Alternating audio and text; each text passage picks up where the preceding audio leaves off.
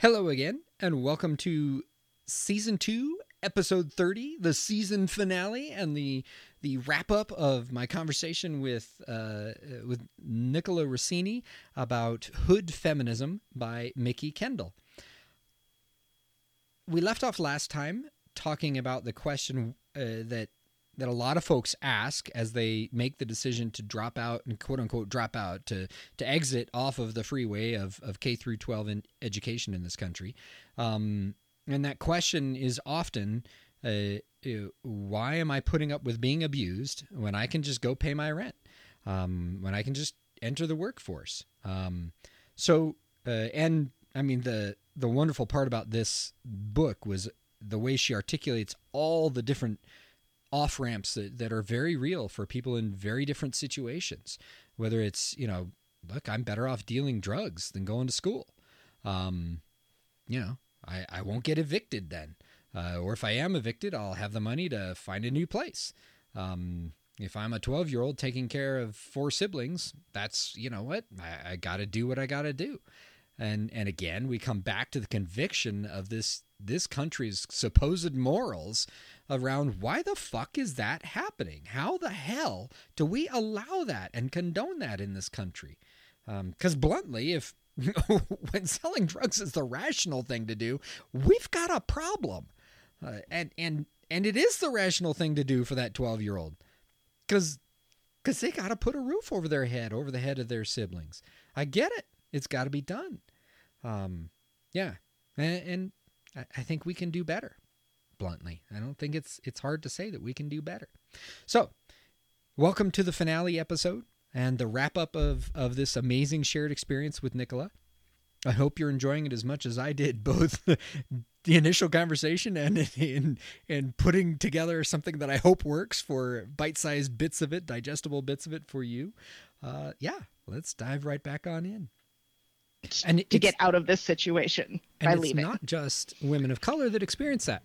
Like, I mean, to be blunt, again, this affects everybody. I remember having to deal with a bully that my daughter had as a teacher, who was not keeping a safe classroom, who was letting boys do pretty much whatever they want to pick on girls, and she would just tell people they were stupid, right? Like that kind of just crazy bullshit.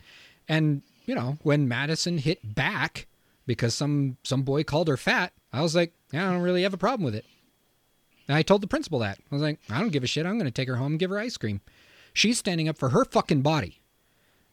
Where the fuck are you? Why aren't you showing up with a teacher that's doing this shit? Like that's the crazy nature of this whole thing. And again, it's all around respectability, doing things the right way, the norm, all of that. So I'm conscious of time, because I know you got to go in like 15 minutes. Yeah. So I could do this all day. I know, me too. And this book could support it, because I'm skipping about 8 other bookmark stuff, and that was down from like the 40 that I had originally dog-eared. But I'm on page 257. I can't read because I don't have my glasses on, but I'm going to give it a shot anyway. This section here hit me hard, because I started calling. I'm a life coach. I'm an executive coach, but I get to be really selective about who I work with. It's only folks that I say I can fall in love with. And here's why: because I call I don't call these people my clients. I call them my co-conspirators. I need them to be up to shit that matters in the fucking world, because otherwise I can't muster the heart to do the work that I do. And so anyway, I love that she uses something similar on page 257. She says she's an ally, all right, but not a good one, and she will probably never be an accomplice, because her privilege lets her find people who will accept her performance without expecting any real work from her. At this right here, like when I'm sitting in my women's studies classes and my professor is holding me up as an example, and I'm like, no, don't you dare fucking do that in this environment. It drives me nuts.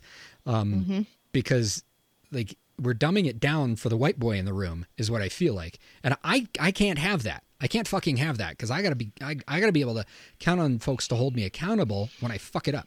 Well, let me offer this too. Go. It holds back what your potential is. Yes. Yes. When we say we're going to code switch everything in a feminist studies class for the one white guy in the room, yep, we are presuming that the best you can do is be a foreign exchange student in this space. Yeah. When in fact we know that as a human you can get to better if we just let you figure out your learning space to there. And it ignores the fact that I'm there because I know I need to spot the parts of myself I cut off decades ago. I'm there to find those parts and to get them back and activated and part of me. It's why I love the fact that she doesn't just use the term ally. She uses the term accomplice. She uses it this whole page. White feminism has to move past the idea of being an ally and into being an accomplice in order to be meaningful. The difference to me, so that was her sentence. The difference to me is what I talk about when I talk about like, that's why I do this work. It's not just for, I don't sit in that women's studies class just for women. And I don't learn about BIPOC folks and the needs of the Black communities in this country just for their sake. I learn also because I know that there are parts of me that have been cut away by my whiteness, by my maleness, by what people perceive as my able-bodiedness, all of that shit. And I need it back. I need those parts back. So that I love that she phrases it as an accomplice because it still centers the work toward the most disadvantaged, right? But it says that these people have to know that they have skin in the game. And that is the entire fucking argument of Killing the Great White Male, is to ask white men, where's your fucking skin in the game?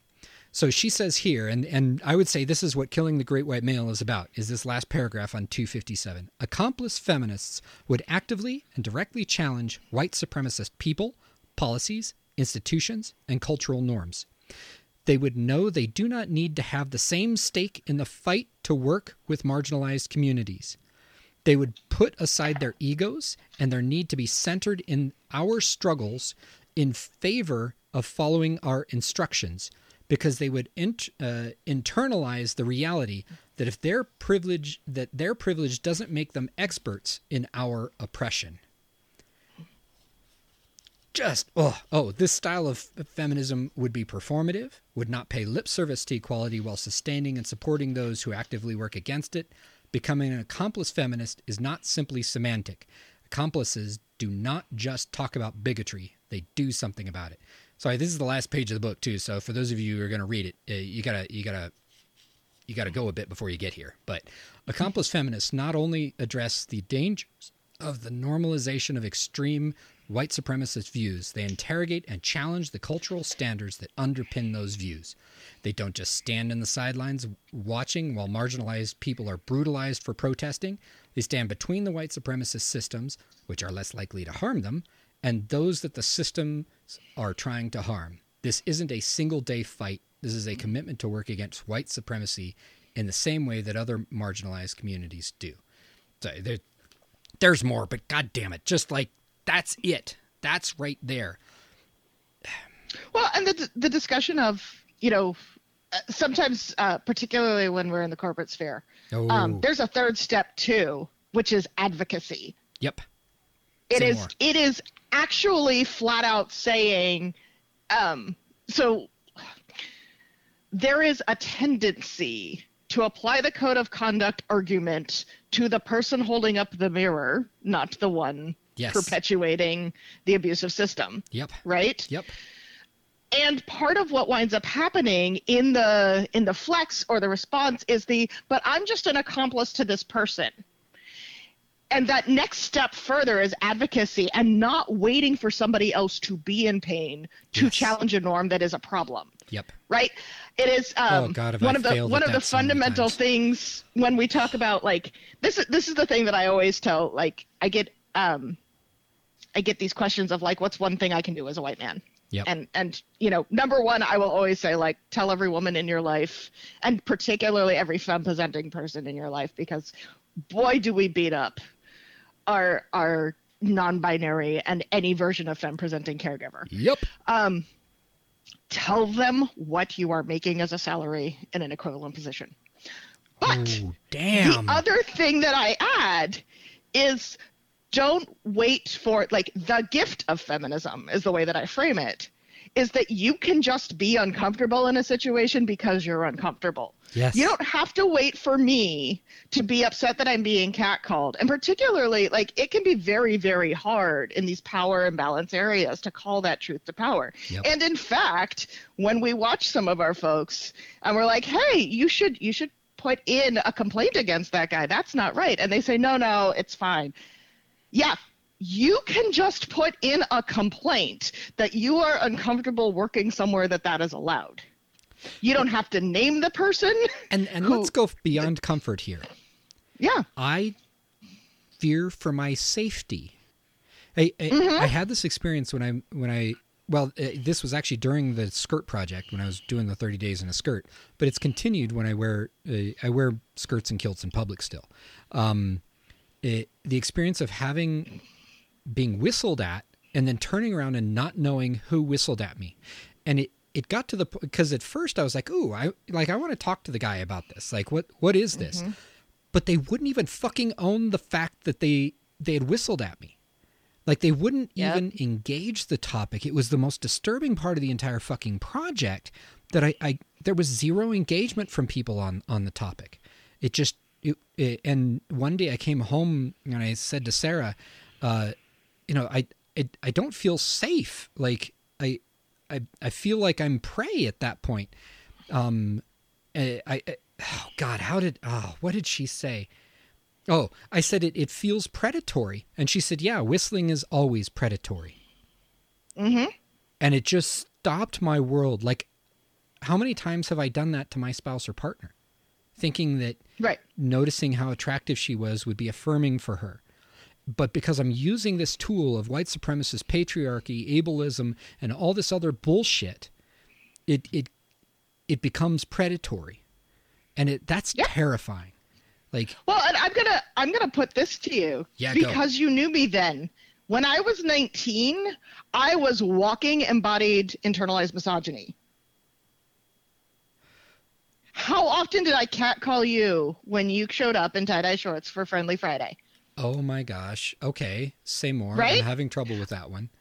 And in many ways, it was the presumption that for me to be safe, I got to outdo the dudes, right? Yep. That was as much as there was a part of me that is what we would call, like, in the Hebrew tradition, Shekinah, like it is feminine power. Yeah. There was a part of me that didn't understand how to own it and didn't understand how to live it. Like, this, again, with the memes, right? There's that meme that talks about any smart girl has a witchy face. And that's because we punish intelligent women as witches. Yep. Right? Like, what else, what other historical tradition do I have? Whether I actually agree or believe in it or not, like, I got nothing else to lean on.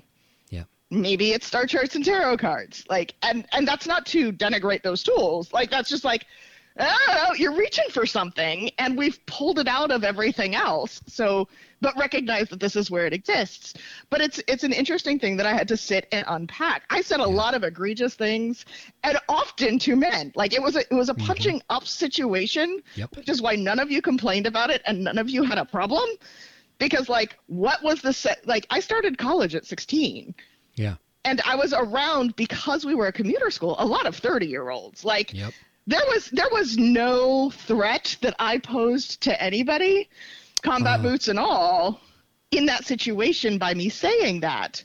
But it was absolutely internalized misogyny and action of, this is how I show my power and assert myself as an equal. Yes. And like, it's kind of that way that, like, puppies humping each other isn't sexual, it's dominance. Yes. Yep.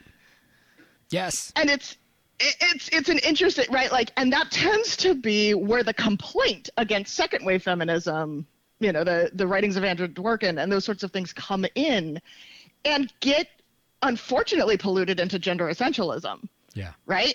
There are many of those thought leaders of that time who unfortunately passed young that were actually speaking into the void of the gender spectrum and agenderism.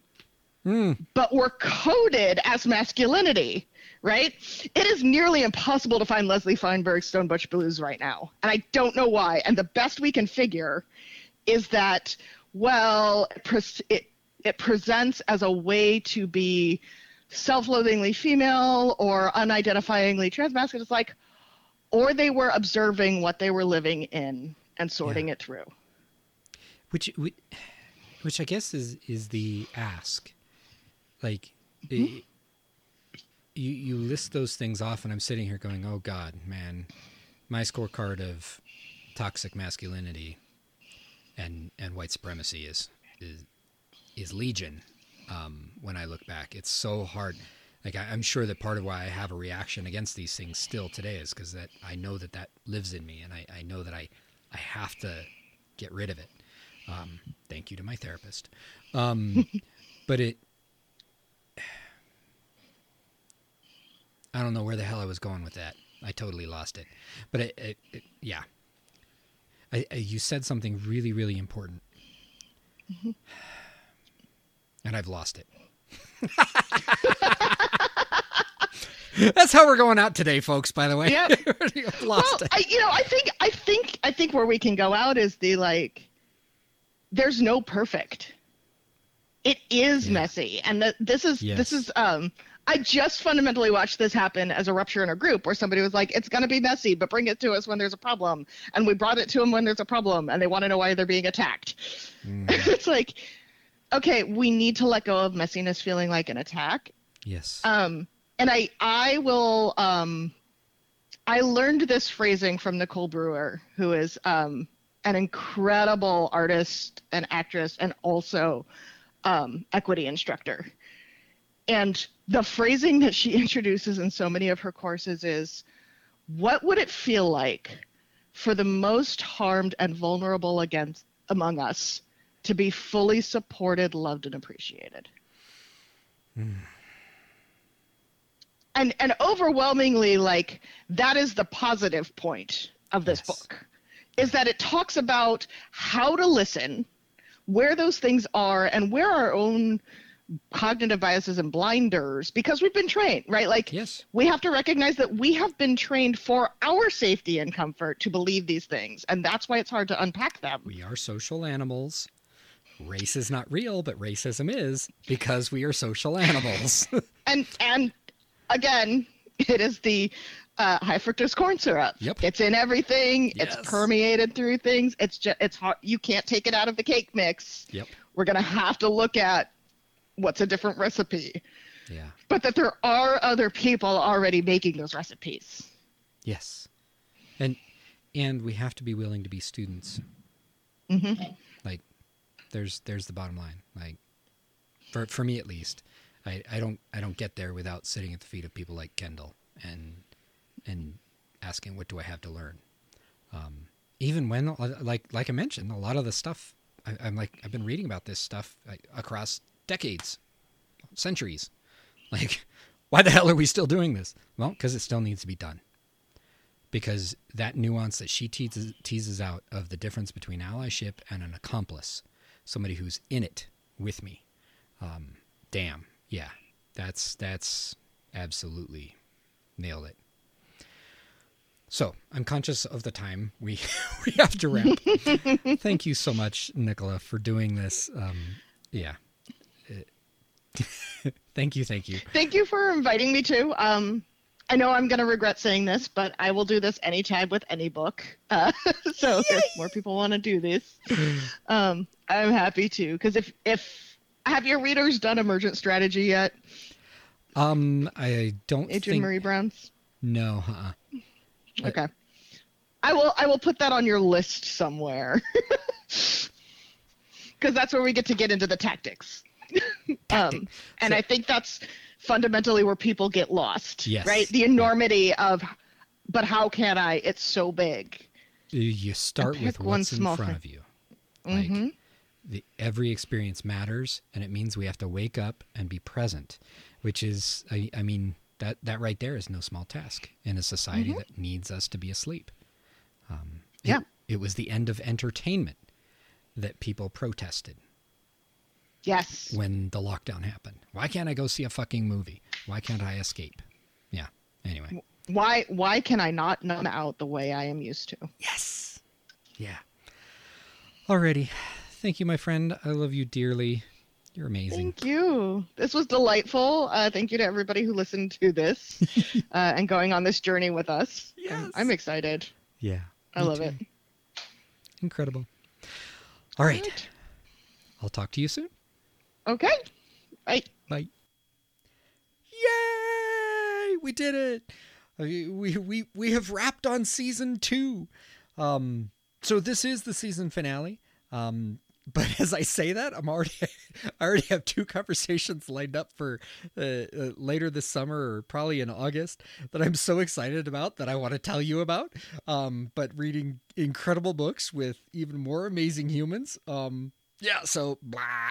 All right. I hope that you're enjoying this. Please reach out to me during the break if you, bluntly, if you want to come talk on the show about a book, ping me. We'll read an amazing book together and have a shared experience around it. But more importantly, please be sharing this out with people. I can't say this often enough. Like attracts like. You already know people who would enjoy, if you're enjoying this show, you know people who would enjoy this show. There's a reason that they consider you a friend. So please share it. This is how we start the conversations that are actually going to shift this country. The BLM movement is so powerful right now, and it's time. God, BLM, Me Too. There's a million ways these movements are forcing these conversations, but it's not until, especially those of us that are white men or read as white men to the world, it's not until we get involved with this work in tearing down our own privilege that we get to live in a world where we get to salvage our own humanity. That's the premise of this entire podcast. So we got to have those conversations with our friends. We got to share in share experiences that matter. And bluntly, if this podcast isn't doing that, well, please let me know how it could. But if it is, man, please share it. Talk to folks about it. Yeah. All right. Hope you have a fantastic couple of months here, and I'll see you in August for more Killing the Great White Male.